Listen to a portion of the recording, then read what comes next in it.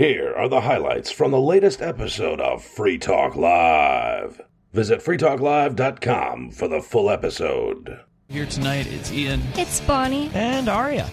Apparently, Joe Biden made a surprise trip to Kyiv over in Ukraine, I guess, within the last 24 hours. Well, World War III is not going to start itself. And at the same time, Kyiv's security chief, according to the Daily Mail, has made the statement that Ukraine's tanks will, quote, be parked on Moscow's Red Square, and that will be justice, unquote, ahead of the first anniversary of Putin's invasion. Wait, who said that? Ukraine's security chief. Oh, okay. I thought you said Biden said that. Sorry. Also, less being talked about right now today. Also, in addition to Biden visiting Ukraine, someone from the Chinese government is, in fact, visiting Russia. Okay, well, they are working together on a lot of things. Yeah. It doesn't surprise me either. And there are rumors of China considering arming Russia. Of course, I mean, no one is arming Russia, but everyone is arming Ukraine. And it seems to me like it's not really fair. I don't want World War III either, but I don't think it's evil for China to arm Russia in any more evil than it is for China to arm Russia than it is for the United States to arm Ukraine. Now, we know what's happened so far, at least allegedly, in this conflict, and that is to say, about a year ago, roughly, the Russian troops invaded the territory known as Ukraine. They've allegedly overseen a vote of the eastern states or provinces or whatever you call them in Ukraine, the eastern areas that border Russia, have allegedly voted to join Russia, to essentially secede from Ukraine and become part of Russia. In like 2014? No, that happened last year. Oh. Yep. And it was like 90-something% voting in favor of joining Russia? Around about there. But you're thinking of a different vote that did happen also in 2014, Bonnie, and I'm not sure in which areas it was. I don't know if it was all of the areas on the eastern side in 2014, if it was just the Donbas. But there was a vote in 2014 as well. But there was a more recent one. And, of course, the Western media poo-pooed it. They said, oh, well, no, this isn't a legitimate vote. And rather than actually like going in and sending in third-party observers to make sure that the vote was legitimate, they just simply said, nope, there's no way that this could be legitimate, so therefore we're just going to keep going to war in these provinces where we've been dropping bombs for the last 7 years. Who, the Ukrainian? The Ukrainian government. Okay, you said the Western Well, the Western media reporting essentially what the Ukrainian government's position was, which was that the vote was not legitimate, even though a lot of people that live in those areas are Russian-speaking natives. Yeah. And I mean, we how could we possibly know, right? We have to take someone's word for it. I'm not there. I've never been there. I'm never going to go there. I don't know anyone there. All I can do is trust what the media tells me about it. Unfortunately, I have no reason to trust anything the media says about anything because they always lie, and they're probably lying about this, but that the Russian government is also constantly lying, and this whole situation asks me to choose a side between two sides, both of which are filled with evil liars, and I'm just not interested in doing that. The idea that Ukraine is going to be able to turn this fight around, not only push the Russians out of Ukraine entirely, which, by the way, apparently they're recruiting another 500,000 troops, allegedly, to make a spring offensive in Ukraine, so, like, Russia ain't done with this whole thing. Wait, Russia is recruiting 500,000 more troops? Yeah. Now, I don't know if they're forcing them in. I think they've done some of that. They've been conscripting troops over time. So that's Russia's not the good guy. Okay, neither is Ukraine. Right. But this security chief in Ukraine is saying he thinks this will end with Ukraine tanks in Moscow. Moscow isn't across the border from Ukraine. No. Okay, it's a ways into Russia. So he's saying he believes that they are not only going to be able to completely repel the Russian invasion into Ukraine, turn them around, send them home, but not only repel them, but entirely crush them to the point where Ukraine will then be able to counter-invade into Russia. Are we sure he's not just like, saber-rattling or trying to bolster the resolve of people in Ukraine? Could be. Yeah. Could just be tough talk. Yeah, I imagine it is. It can't be realistic to think that Ukraine is going to seriously invade Russia. He can't really believe that. Doesn't seem very realistic to me either.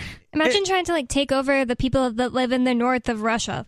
It's like a football coach, trying to rally his team together. Yeah, I mean, look, Kyiv, I just did a handy little Google Maps here. Kyiv is about an 11.5-hour drive from Moscow. So, I mean, Moscow isn't the furthest away for the rest of Russia. It certainly is on the western side of Russia. But this isn't just some short jaunt, right across the border to drop your tanks off for a photo op in Moscow. And you're talking about invading the most populated city in Russia. I mean, this isn't somebody who is talking about peace. We've already known the Ukrainian side of things has been to refuse Russian attempts at peace talks. Yeah. Putin has said, hey, let's sit down, let's talk about how to end this thing, and they're like, nope, there's no peace talks here.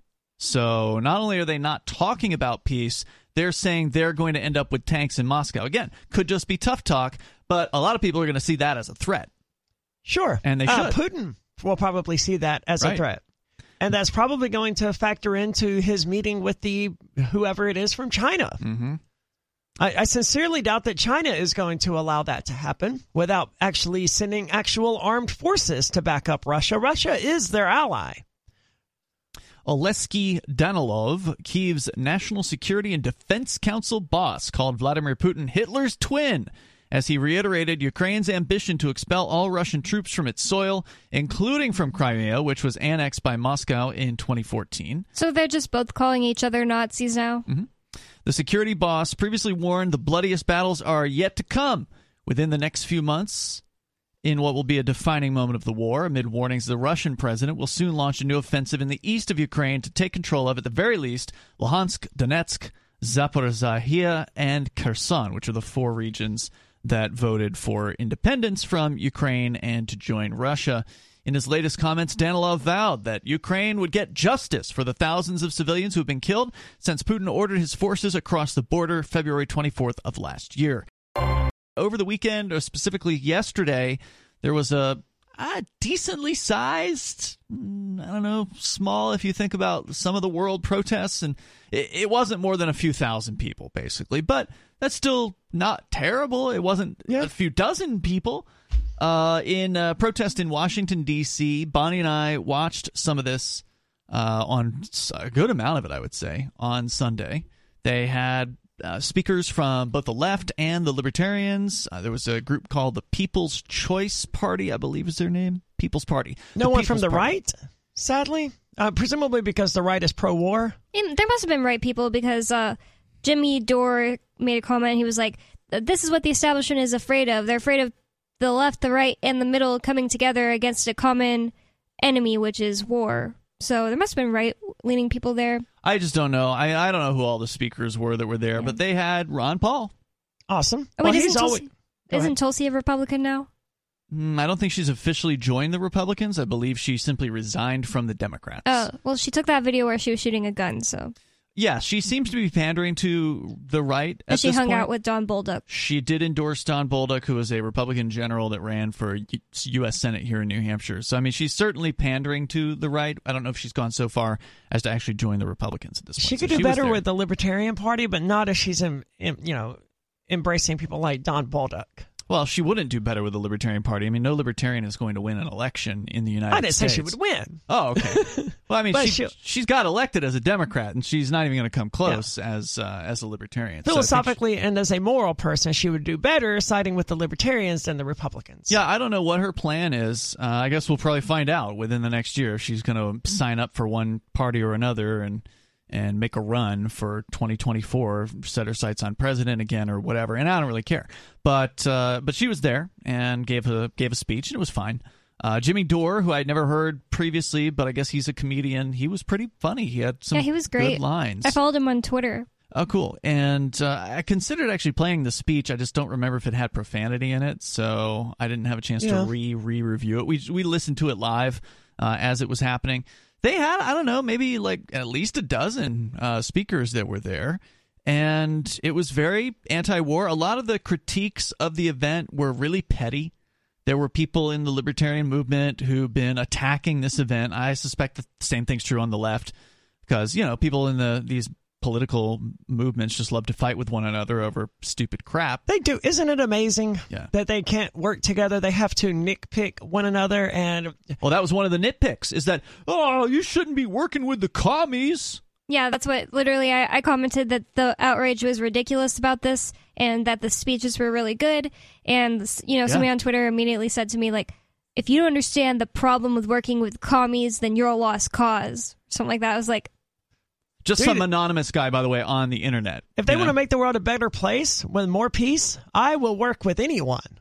That's how I feel about it, right? Like, okay, we're going to disagree on universal health care, and we're going to disagree on some other issues, and on those issues we're going to be against one another. But if it comes down to these other issues where we agree, let's lock hand in hand and move this thing forward however we possibly can. And that's exactly what the Libertarian Party did here. And I think I said today that this was the most, I would say, impressive thing I've seen the Libertarian Party do in a long time. I don't remember if they've ever put anything like this together in the past. It does not strike my memory if they have done so. Usually the National Libertarian Party actually put this together. I mean, this was like the co-organizer. If you go to the Rage Against the War Machine website, which is rageagainstwar.com. I mean, they named themselves after a communist band. I mean, they had to have known they were going to appeal to communists with this, right? Well, they were in contact with and in coalition with the People's Party. So the two main organizers of this were the Libertarian Party and the People's Party. And the People's Party... Definitely communist. Sounds communist. Yeah, absolutely. Now, I don't have their... I did actually pull up their About page here. So it could only be more communist if they called themselves the People's Democratic Party. Yeah, so they're not the Green Party, and I'm not really sure... what the difference is between them and the Green Party. I believe there is actually a frequently asked questions here where they may address that. Yeah, okay, so here it is. Why not join the Green Party, right? Because they've been around for a while. In fact, Green Party presidential candidate Jill Stein was one of the speakers, and we tuned into sort of half of her speech. Yeah, I didn't hear it seemed fine. Much from it. Again, But the Green Party is not explicitly communist, are they? There's a lot of strong overlap, but they're an environmentalist party above everything else. But the old joke is, you cut open a green and they're red inside. Mike is on the line outside of New York City. Go ahead, Mike. Yes, hello, Free Talk Live. What's up? Welcome, sir. What's on your mind tonight? So maybe one of you guys could advise me. I want to finally make the move to New Hampshire. It's been really a long time coming for me. Right on. But I kind of want to do it in a step process because I don't know exactly where I want to settle. Okay. But my first goal was just to basically register my vehicle in the state. And I looked into that, and basically they want like residency, some sort of a proof of residency. But I don't know, like I said, exactly where I want to settle. Why is that your first goal? He's from New York. Well, because one of the reasons why I want to move to New Hampshire is because of cost. New York is just pure insanity. What is it like to register a vehicle in New York? Everything's done through the DMV. You go there, wait online, but basically it is a one-stop.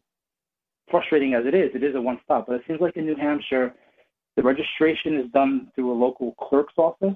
It is, but what does it cost in New York to register a car? What is it, like $200, $175, something like that? Is it a flat fee there, or do you pay based on the age of the car? No, it's a flat fee. I think it's like you may be better off in registering a car in New York, depending on the age of your car. Do you drive an old car or a new car? It's newer.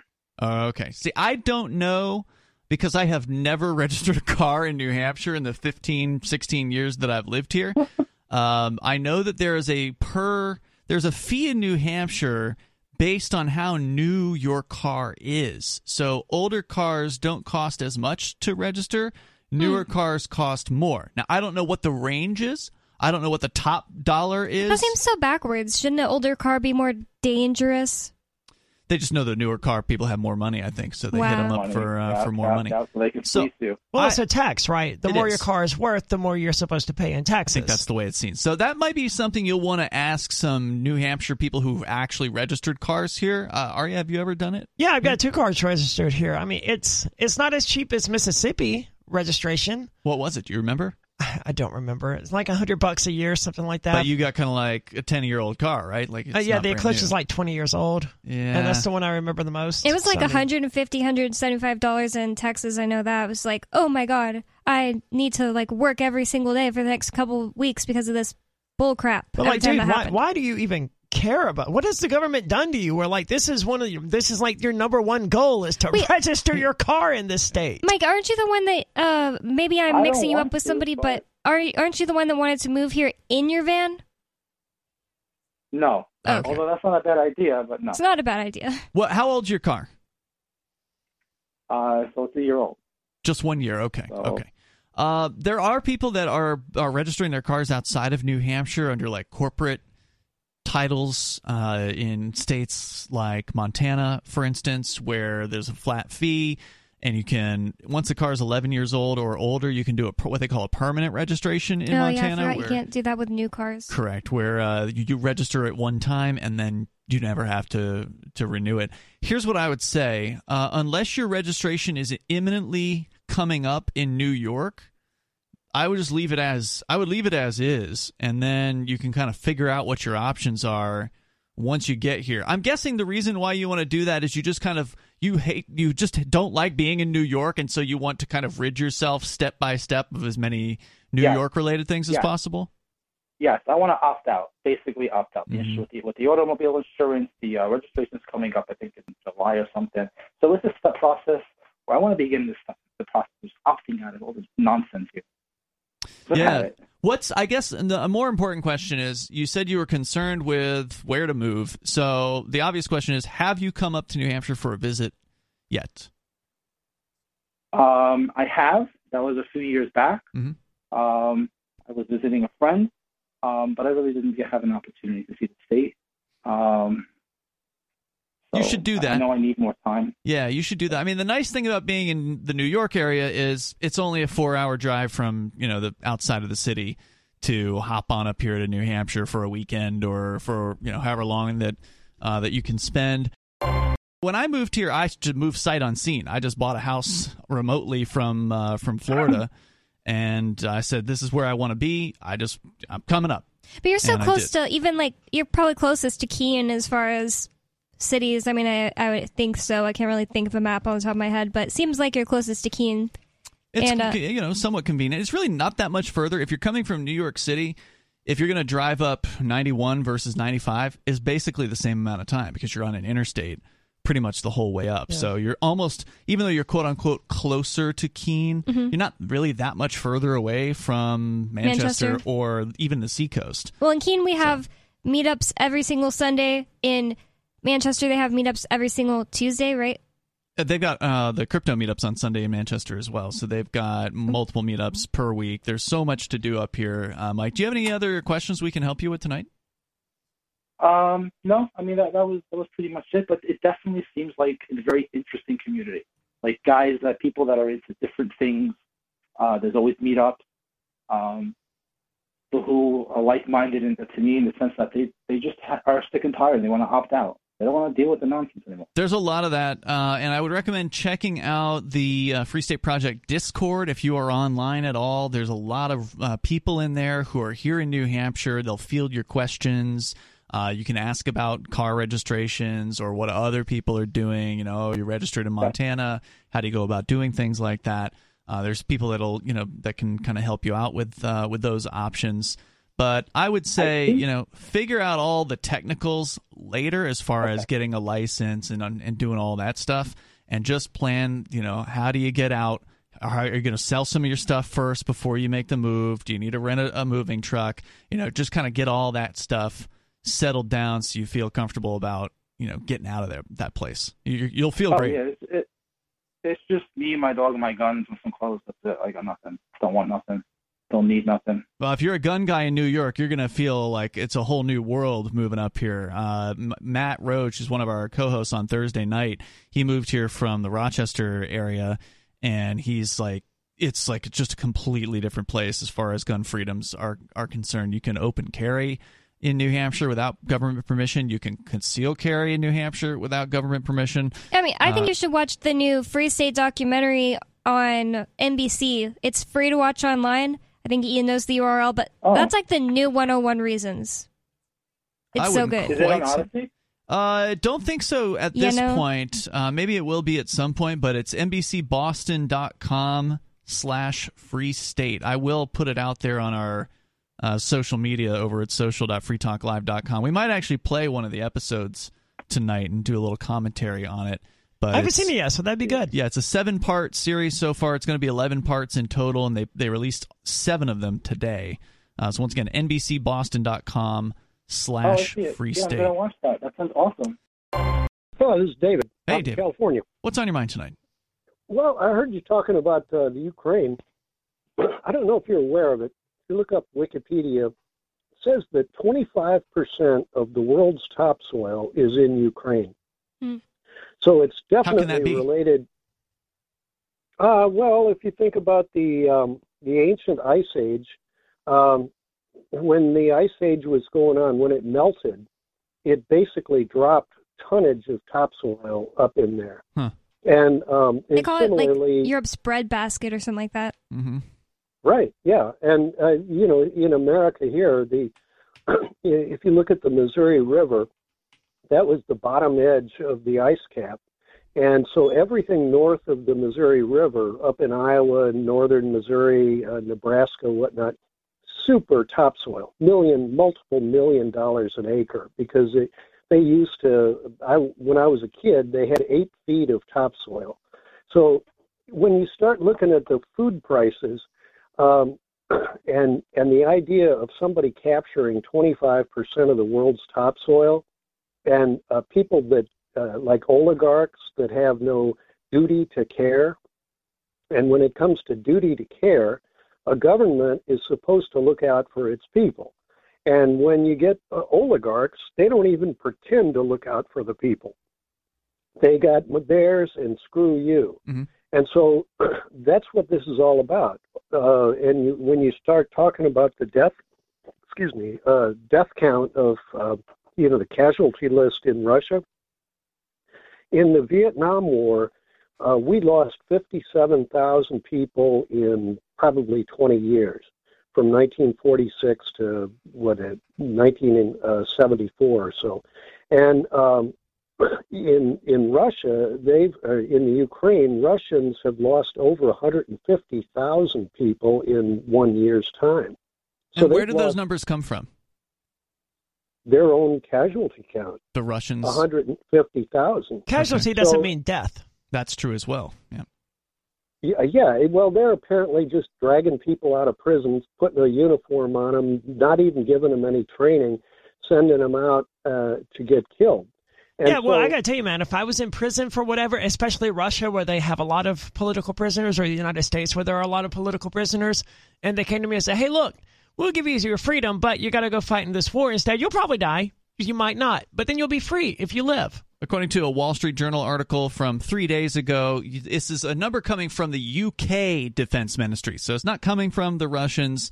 They estimate that, as you say, David, more than 200,000 soldiers have been killed or wounded, and they say the death toll from Ukraine war is as high as 60,000, but I think that includes both sides. No, I'm sorry, Russia's death toll from Ukraine. Well, to get back to the breadbasket thing, I feel like it's kind of scary if that's true. If it's 25% of the world's soil, it's kind of scary for it to be in the hands of these Russian, gangs or the Ukrainian goons, thugs, tyrants, and parasites, because none of them care about the people that they're ruling. I mean, the Ukrainian one, he kicked out the opposition as soon as he got, the okay from the United States that they're going to back everything he does. He banned speaking Russian. He doesn't care about these people. Like, most of them speak Russian. I mean, at least in the West, always have. Speak it in their homes, speak it together.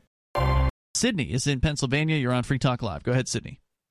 Oh, hey, everybody. I wanted to join the discussion about this Rage Against the War Machine rally that they had in Washington, D.C. yesterday. Yeah, sure. Yeah, so I first heard about it on Free Talk Live a couple of weeks ago. Otherwise, I don't think I would have. Sydney? Anything about it. Can you hear me okay? You cut out there. You said, I don't think I would have, and then... I don't think I would have heard about it if it weren't for Free Talk Live. And after the event today, I was looking just through the headlines, and there's really no coverage of it at all. RT covered it. I will point that out. They did have a live stream on RT.com. Oh, man, America's so screwed. Doesn't make the, conspiracy theories about it any better. Well, wasn't that a thing? It doesn't. There was one of the things people were upset about was because the Libertarian Party invited someone who wasn't necessarily pro-peace. They were accused of being a Russian apologist, whatever that means. And I don't know if that's true or not, but that's the way you're painted. If you're an advocate of peace in this conflict, you're a Russian apologist or a Putin apologist or whatever. I saw some of his tweets. It was really weird. He was just straight up like, "Go Russia. I hope Russia wins. Who else is Team Russia?"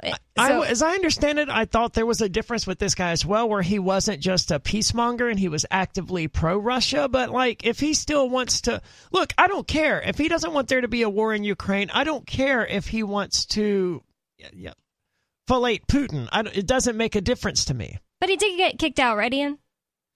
So there was some controversy over one particular guy who was the former UN weapons inspector 20 years ago. His name was Scott Ritter, and there was a couple different people who were there was a couple objections to him. One is he wasn't explicitly anti-war, and two, people kept accusing him of being a pedophile, which was completely, from what I can tell, false. I also don't care. I don't care if he's a pedophile. Yeah. I don't care if he's not anti-war. Is he against the war that is literally happening right now? Yes, I believe he would have been against this current war. That to me is more important. I would rather have someone who is principled anti-war, but if they just are against this particular war, that's good enough. Yeah. I tend to agree with you on that one, Aria. I wouldn't have cared whether or not I would care if he was a pedophile, but he wasn't a pedophile.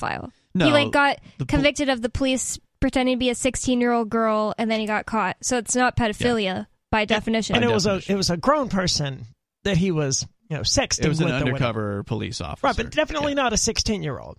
Correct. So but the crime there is imaginary. Legal. In New Hampshire, there's no crime there at all. True. So I wouldn't do it, but it's no crime. It's not by definition. It's not a pedophile because a 16-year-old is not a child. 16-year-old is someone who's gone through. Regardless of this guy, one thing that I really liked about this protest was that they brought the Libertarian Party, I guess, brought a lot of speakers from all different parts of the spectrum, from far left to, some right. Well, it wasn't just the Libertarian Party that was organizing it. They were in tandem with the People's Party, which would have been the people that probably recruited the far left speakers that you're referring to. Jill Stein, for instance, the comedian guy. What was his name? Jimmy Dore. And it was really entertaining. I think Jimmy Dore had a lot negative to say about the left, which I thought was very, it was helpful to hear because there were a lot of left people there, which is totally fine with me. I thought it was great that it was sort of like a big tent event, which I personally don't really like those. But in this case, for anti-war, I think Tulsi Gabbard made a good point that this is like our lives. If nuclear war breaks out on Earth, this is our lives. So, let's get together at least for this one thing, and then, we can disagree, tomorrow. So I thought it was a really good event. I happened to just listen to the audio stream from the speaker's podium, and I thought it was good. It didn't seem like the energy was very high, but a few people brought the energy, and Ron Paul kind of peaked it at the end and made a lot of really good points, the same points that he's been making for years. People were chanting, "End the Fed." And he made a very good point that if it weren't for the Fed, these types of wars would be very unlikely to happen because you just can't afford them. I mean, when I first saw this event, I thought, the Libertarian Party must be one of the minor organizers of it. No. They are the top organizer in tandem with the People's Party. It's listed on the site. Libertarian Party, organizer. People's Party, organizer. And then they have sponsors. Nice to see the People's Party is that good. I mean, I don't know anything else about them. Well, they're good on the war issue, apparently. I don't know what else they're really that great on here, but we do have their website. I've got it pulled up. It's peoplesparty.org for people that are on the left. If you're sick and tired of the Democrats, this might be a home for you. And here is their case for the People's Party. They say polls show that the large majority of Americans are progressive, and almost 2 out of 3 Americans are now calling for a new major party. Their number is even greater among young people and poor people. Why? We want what regular people take for granted in so many other countries. Single-payer health care. free public college, money out of politics, an infrastructure jobs program, a $15 minimum wage, financial regulations, and more. Okay, you. Yeah, so they're yeah, I mean, it's what I expected. Yeah, but I mean, total leftist. Cool. I think, and if they want their little society to have those things, I'm fine with it. Whatever. Just make sure it's voluntary. They say we deserve these good things. If other countries can deliver these things, we know the richest nation on earth can too. What's in the way is not our ability. It's the oligarchs who are making so much money and building so much power from the current system. They don't want things to change. The money has corrupted both major parties. The oligarchs have, as writer Tedros Fikra put it, quote, turned America into a nation of Aspen for the rich and Appalachia for the poor and working class. They then go on to... I agree with everything they just said. I don't think their solution is right, but they're correctly identifying the problems, which is the American oligarchs and the fact that like 10 corporations own everything in the United States. Those are the issues. And that's the kind of attitude people should have about people they disagree with. Is just, instead of just, they're commies, you can't work with them. It's better to focus on the things that you do agree with them on and work with them on what you can. And separate when you absolutely can't agree. Like, okay, you guys should go make a People's Party state project. Absolutely. Somewhere. Move out to the Oregon heck else, or something. though. But hell, do it next door in Vermont, man. Let's have some Liberty Brotherhood over here. You have your communist libertarian society that's pro-peace. We'll have our free market voluntarist society that's pro-peace. That's fine with me, yeah. We can just be right here in the middle of New England having our own little happy world, right? Actually, that would be great because, like, if we could agree you to can have trade, all our communists. I don't know if the communists do trading at all, but if they would... Well, if they can actually produce something, in theory, they could trade it. Then, we could do trade with them whenever we secede, and people can't say, "Oh, well, we'll have nobody to trade with." That aside, smash the oligarchs, smash the state, the control machine with the military-industrial complex, whatever you want to call it. Yeah, let's do it, guys. I'm with you. We the people, right? Whatever. People's Party, whatever. Let's do it. Let's get Sam on the line. He's in Ohio. Go ahead, Sam. Yeah, I was just curious, this whole idea that as citizens we have to follow the laws that I keep coming in contact with whenever I bring up the idea of disobeying laws in any way. And basically I know you've talked about how citizens, that whole subject ties into the social contract and what you've explained about that before. Mm-hmm. Was that a question? Yeah, I thought there was a question coming. Oh, sorry. So, how do you deal with that, I guess? Deal with people opposing the idea of civil disobedience or breaking laws people in general? Saying civil disobedience in terms of the fact that they think the social contract works in terms of forcing people to do things they don't want to do. I moved to New Hampshire so I could be around more like-minded people. Yeah, I mean, we can argue with people all day long, and, you're not going to win people over there in Ohio, and it's never going to result in any sort of meaningful change. But ultimately, it's a question of, it's just an arbitrary decree made by some tyrant who says you must do this thing, and people have decided that if you don't do these things, then you're being immoral. They've conflated the two concepts where breaking the law is immoral, and that's not necessarily the case. Like, there's a stop sign right outside the studio here that people, just speed past all day, every day. All the time, yeah. And it's illegal to do that, but there's nothing immoral about it. It's not a matter of good and evil or right and wrong. It's a matter of whether or not you've been told to do something.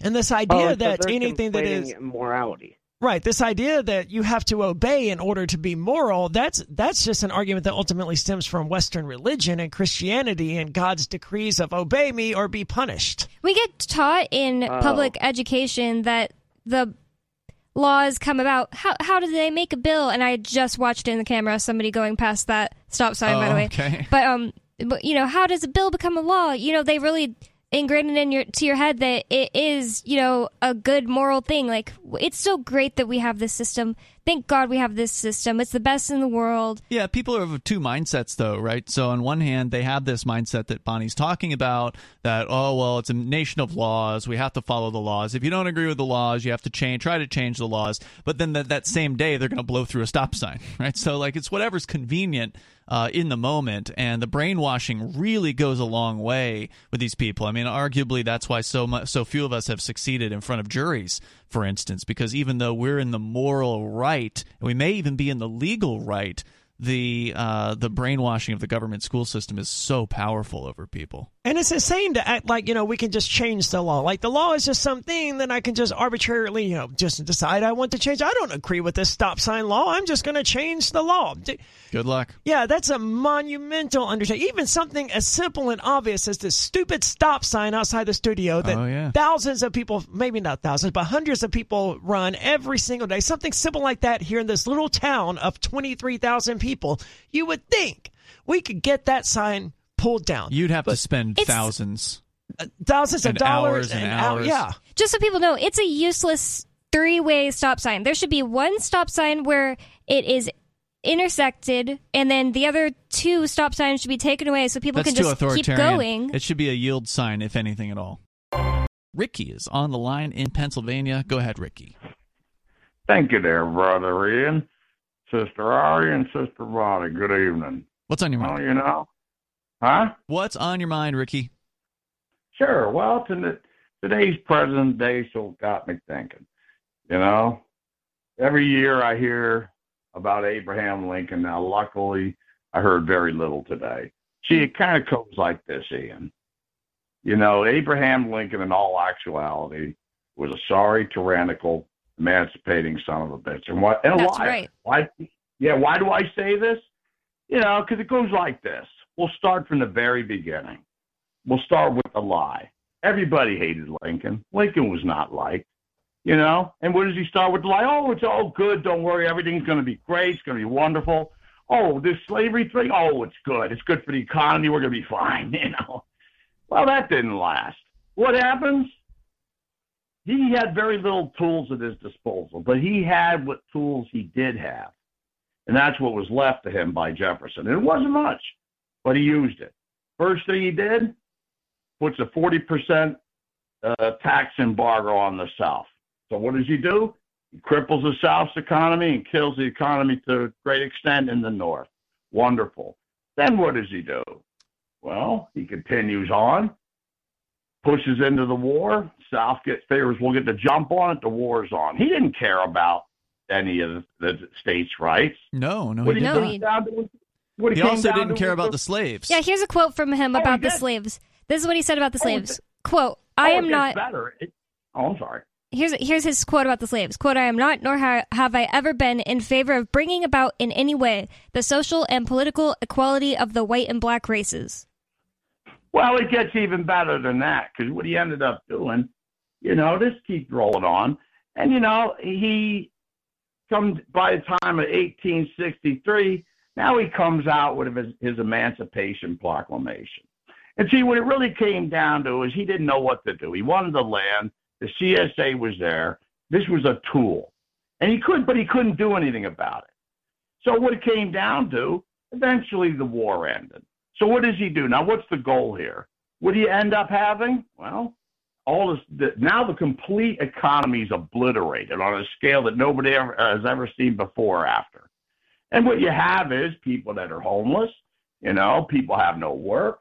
And what you have is people, get out. You live here, you're gone now. Go out, get a job. Yep. Let's talk to Chuck. He's in Washington State. Chuck, you're on Free Talk Live. I think Abraham Lincoln, contradicted himself more than the Bible has, to be quite honest with you. If you really get into the quotes and what people like to throw up for their political convenience. You know what because I mean? I just said that one, and I know that there's someone out there who, if they heard that, they'd be like, well, he said this. It's like, okay, but he also said this. It's like, obviously he was just doing what was politically expedient for him, but this is clearly what he really thought. I mean, he wrote about how the black people should not be, before he got elected president, he wrote about how black people should not be slaves anymore, but they should be shipped out because they shouldn't be mixed with white people. Didn't he also say something like... And they're like, taking our jobs, basically. I don't have it in front of me, but didn't he also say something like, if I could keep the Union together by freeing blacks, I will do it, and if I can keep the Union together and keeping blacks enslaved, I'll do it. Like, he just didn't care about the blacks. They were just a tool to him. And I mean, it's certainly fair to say that people's opinions change. I don't believe the same thing I did 5 years ago, maybe, or 10 years ago. Maybe I believe the same thing today that I did 2 years ago. Yeah, but are tyrants people? Well, they probably once were, right?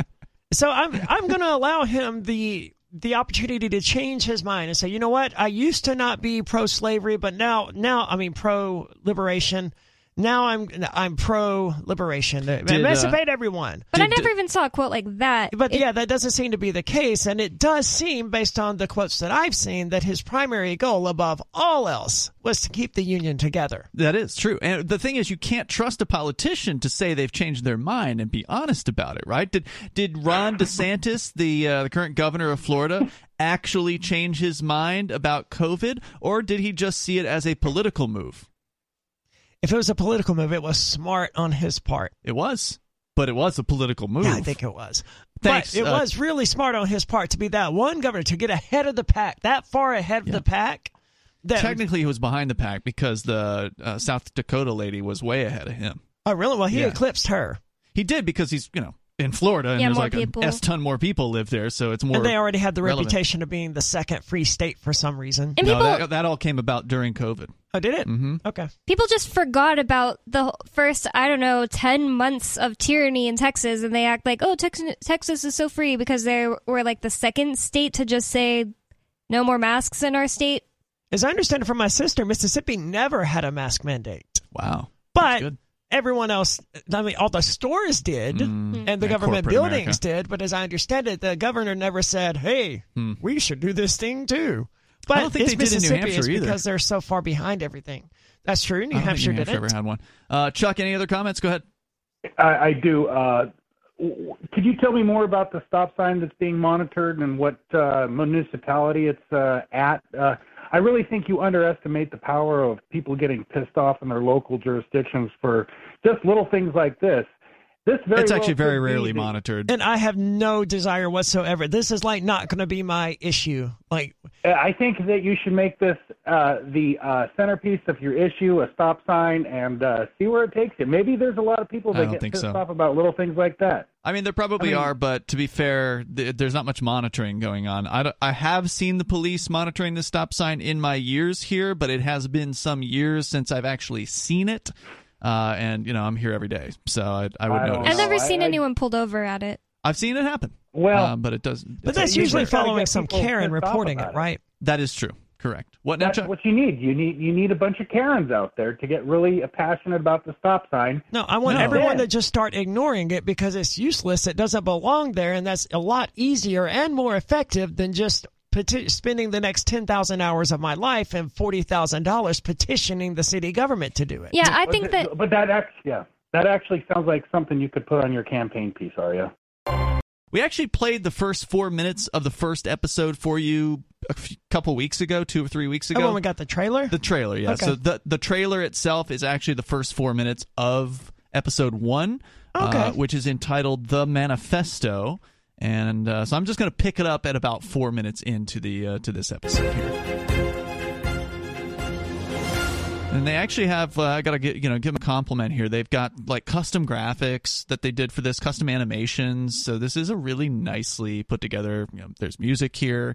I don't know if it's original or they plucked it out of some music downloading thing, but it sounds great. Yeah, it looks good. Nice. The video is the quality, the editing, all very, very high quality production. Well, it's NBC. They're one of the major news organizations in the world. Yeah, and basically Comcast is running the show over there. So there's a lot of there's a lot of money over there, and they did a really fair job, as I think you'll see here. So here it is. So it opens at the Quill in West Manchester, which is a Free Stater club. They're showing some B-roll of, the outside of the building, people inside. My name's Julia, and I'm calling with the Free State Project. How are you? Yeah, hi. I'm calling from the Free State Project. Have you come for a visit? Yeah.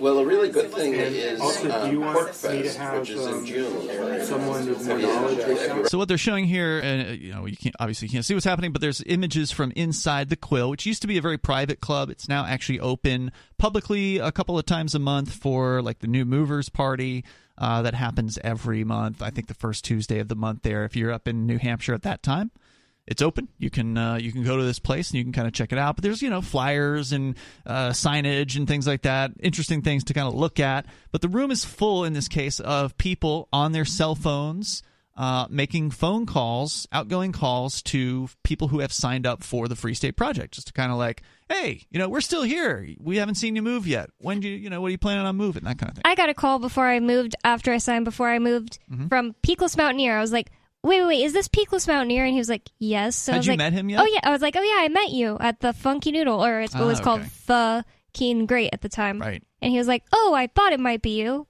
I was like, yep, I'm coming. So that was the question was just, when are you moving? Yeah, it was like, we saw that you signed, and we want to know if there's anything we can help you with. Okay. Yeah, and that's what, that's where like our caller earlier from New York would probably ask his questions about like, well, how do I register a car? And they'd get answers, from that. So that's what they're showing here. Read about that. Like there's a lady named Chris Lopez that you have. Is now a good time to discuss moving out here to New Hampshire and helping us build liberty in our lifetime? And they feature here Jason Sorens. My name is Jason Sorens. He's the founder. I came up with this tagline, Liberty in Our Lifetime. The idea was that maybe we'll actually see a libertarian society and we can actually see how it works.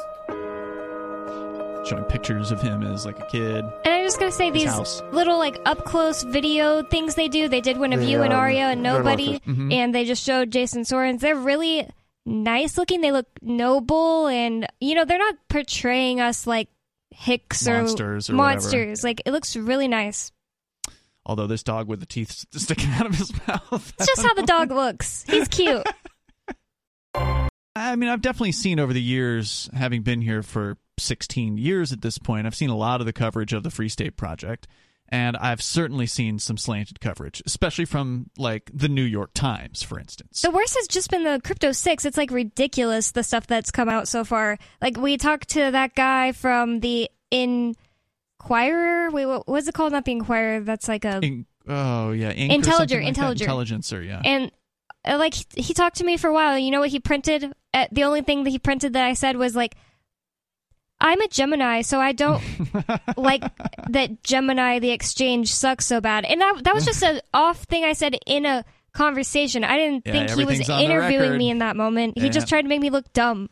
Yeah, everything's on the record with those guys. Obviously, a lot worse stuff has come out with the Crypto 6 that they, mostly like MWR people making stuff with the... Oh, WMUR. Oh, yeah, whatever. Yeah, it's a local TV station. So, yeah, there's definitely been a ton of biased coverage over the years, stuff that has absolutely not been fair, basic facts that they got wrong, that they could have simply checked by making a simple phone call to the person that they'd interviewed. So, like, when somebody actually gets it right, it's a nice, refreshing change. Yeah. But I'm not like some people, like Chris, our Friday night co-host. He won't even do interviews with the media because he just doesn't want them to get something wrong, and he knows that they do often. I'm not of that viewpoint. I'm like, fine, talk to me. Just print my website name correct. That's all I care about.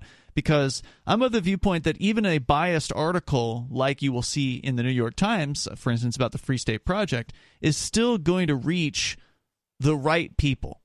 There's still going to be people who see that. Obviously, there's going to be people who read it and they're like, yeah, screw the Free State Project. Those guys suck. Libertarians suck. Well, we're not trying to recruit those people. We want the people who see these things, who are on our side already, the libertarian types that see these reports, to say, whoa, that's pretty interesting. Oh, well, I don't know whether they're telling the truth or not about all the details, but I like the idea, at least, of the Free State Project, the idea of freedom-minded people migrating to the same geographic area. And so that's what I really like about this series from NBC Boston, is it spends plenty of time. It's not some like little quickie 2-minute news package where they hit you a couple times with whatever misinformation, and then they get somebody in there to attack the Free State Project, which many times has been the case. Like the New York Times one? Well, New York Times isn't going to produce likely video, but... Well, it was an article, is what I meant. Yeah, I mean, New York Times has had feature-length articles, but they're very biased in the way that they're written. I was talking about like a 2-minute-long news package. That's what you would call a video package. That's a terminology in the news video industry. So normally if there's a report on the Free State Project, it's going to be 30 seconds to 2 minutes long. It's going to be on the nighttime news or whatever, and that's going to be the end of it. But this is at this point, 7-part series. It's going to be 11 parts. They're around 10 to 15 minutes apiece. So when this is all said and done, they're going to have a feature-length documentary film on their hands.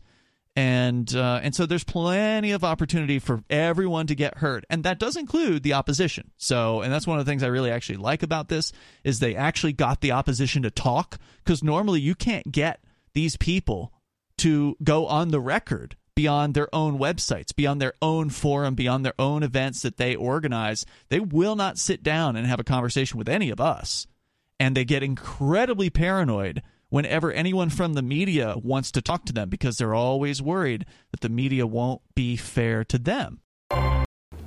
And here she is. This is the big bad in this story. I've been waiting for 14 years for this type of interview. She sounds awful. I was going to say, I feel bad that we're going to subject our listeners to her laugh, because that's not the only one. She does that over and over and over again. 14 years? She's had plenty of opportunities in 14 years to talk about the Free State Project. She's been interviewed a myriad of times. Maybe she's never had a long-form interview. Like, they sat down with me for a couple hours here, maybe 2 or 3 hours. So maybe that's what she's referring to. But she's like, Xandra Rice Hawkins is this woman's name, and she is the, as you'll learn, the creator, or maybe the head of, I don't know if she created it, of Granite State Progress. And she's the big, as I said, big bat. She's the one who is focused on the most as far as the opposition. There's several people they will end up interviewing later on that are the opposition, but they keep coming back to this one. So here she is. Ready. My name is Xandra Rice Hawkins. I'm the executive director of Granite State Progress. We are fighting for a healthy, just, and inclusive Granite State for everyone. Oh, so the Free Staters are against health. The Free Staters are against inclusivity and justice. Of course not. I mean, Free Staters are incredibly inclusive for the most part. They routinely hand me a microphone for some reason. So, I mean, they seem to be. Yeah. So anyway, the B-roll footage is her at a... Never had a Democrat do that. Looks like a playground. Didn't they call you anti-LGBT at the anti-Free Stater protesting team? I think they called the Free Staters anti-LGBT. They did. Okay, yeah. I guess that would have technically included me. Even though LGBT people were there from the Free State Project, not just you. Probably more than what was with them. Obviously, you can't tell by looking at them if some of these ladies are lesbians, but there was like a bunch of LGBT people there. Our very own Chris Wade, he's a gay guy. I think Bob was there, his partner. So, like, I think LGBT at the very least were disproportionately represented amongst the Free Staters. That's what I'm saying. Yeah, probably a large percentage of them. But anyway, here's Xandra. The B-roll is her and like some kids. Presume this is my daughter Annabelle. At a playground here. What the hell is so funny? Park and Concord. She's having fun with her kids. You know, she's running around on like a playground thing. I would have cut those out.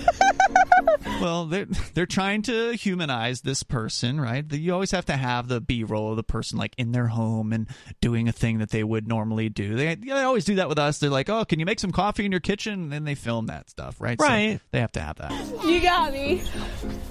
Are you glad our community has a park?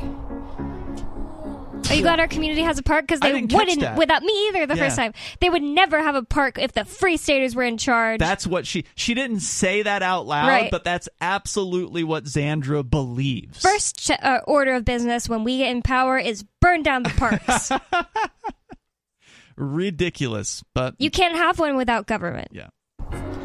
We track conservative and extremist movements in the state. So we started to follow the Free State Project. We run Free State Project Watch, which is a resource for people to learn a little bit about the background of the Free State Project. Who's doing this with the Libertarian Party? What do you mean? This. Who's got Libertarian Party Watch? Yeah. Oh, okay. No one is. Well, no, because they're not doing anything. They're not worth watching. Yeah. They're not winning. They're not doing anything of any kind of import. When's the last time mainstream media did a full-length feature documentary, let alone write a single news article of any sort of meaningful length about the things the Libertarian Party is doing? To be fair, we did spend the first hour of this episode talking about a protest that the Libertarian Party had. There used to be a public access channel. It's off the air at this point. It went out. It went under, I guess, for whatever reason, and a couple of years ago. But for multiple bad reasons, as I understand. Yeah, it was kind of ugly. But in 2015, it was going strong, and there was a local DJ and another lady that he knew who wanted to start a show called Monadnock Showdown. Now, Monadnock is the name of the region that we're in. It's based on a mountain. That's what that name is. And the idea of the showdown was you'd have these two hosts of the show, and they were kind of like the anchors of the show, and then they would bring in two guests, and it would be kind of like point counterpoint. So the guests would be on opposite sides of an issue. And so whatever the issue was, right? Like, sounds abolish the stop sign. Yes, no, right? So like the two different people would debate and have a discussion with the two hosts. And it would be entertaining if only they could have gotten people to agree to come sit in a room together. They couldn't even get that far? They came to me first because Free Keene is noteworthy, right? Yeah. Like there's been a lot of activism here in the Keene area. And Parker, who was one of the main hosts, he and I had some level of contact over the years. He got screwed by the system once upon a time in like a father's rights situation where he got screwed and lost his kids, that kind of thing. Happens a lot with fathers in the United States. Yeah, so I had reported on that some years prior on Free Keene, and so that's kind of how I'd gotten to know him. Plus, he's a DJ, so we're in the same industry. And so he reached out to me and said, hey, just kind of pitch me on the idea of the show. Hey, do you want to be on with someone from Stop Free Keene, which was this anti-Free Keene group that had been formed just the year before. So, like, Stop Free Keene had a lot of momentum. They had a lot of hate that was going on. It's a hate group, basically. You want to talk about hate groups? They absolutely hate Free Staters. Yeah, they did. They hate us so bad. And so I thought, wow, this is a great opportunity. Of course. I didn't have to think about it, right? Well, you want to put me on the air? It would be so great. I'm so sad this didn't happen. Yeah, and so what ended up happening was he went to Stop Free Keene, which was at that time most noteworthy for having a Facebook group with over 1,500 people in it. Now, to be fair, the theory is that they just added all their friends to the group because at the time on Facebook you could just add in anybody you wanted to a group and it would just automatically put them there. I don't know if it still works that way, but it would just put them there unless they decided to leave. So we figured that most of the 1,500 didn't actually want to be in the group, but regardless, they were in there. There's 1,500 people in this group. And so they went to this group and they said, pitched them on the idea, Monadnock Showdown, debate, we're going to have Ian Freeman on. Who do you want to have on? We'll let you have somebody on from Stop Free Keene. Who do you want? Yeah. And they refused to do it. First of all, they stonewalled him for a while because they had to have their board of directors or whatever. Good Lord. Have the committee or whatever. They had to have a meeting and then they had to decide on what to do and what to say. And it's all like centrally controlled, like what you would expect from, Total Status. And so the Stop Free Keene admins came back with a missive to the host that said that we're willing to appear on your show, but we will not appear on the episode with Ian Freeman. We demand that you have us on a separate episode so we can respond to what Freeman says afterwards. Wow. So they said... Like a freaking lawyer. They wanted them to have me on by myself on a show called Monadnock Showdown for the first episode. Then they wanted to come on the next week. After they with had a week chance, of writing, thinking as hard as they could, googling things. Right. So then, and they wanted to be on alone, and I think with more than one of them, if I recall correctly, on this show, because they didn't trust the people running Monadnock Showdown, because they did their research and they found that I had written an article about Parker, the guy that was one of the hosts on the show, 6 years before or something like that. You just heard highlights from the latest episode of Free Talk Live. You can download full episodes, subscribe to our podcast, listen live, and more, all for free at freetalklive.com.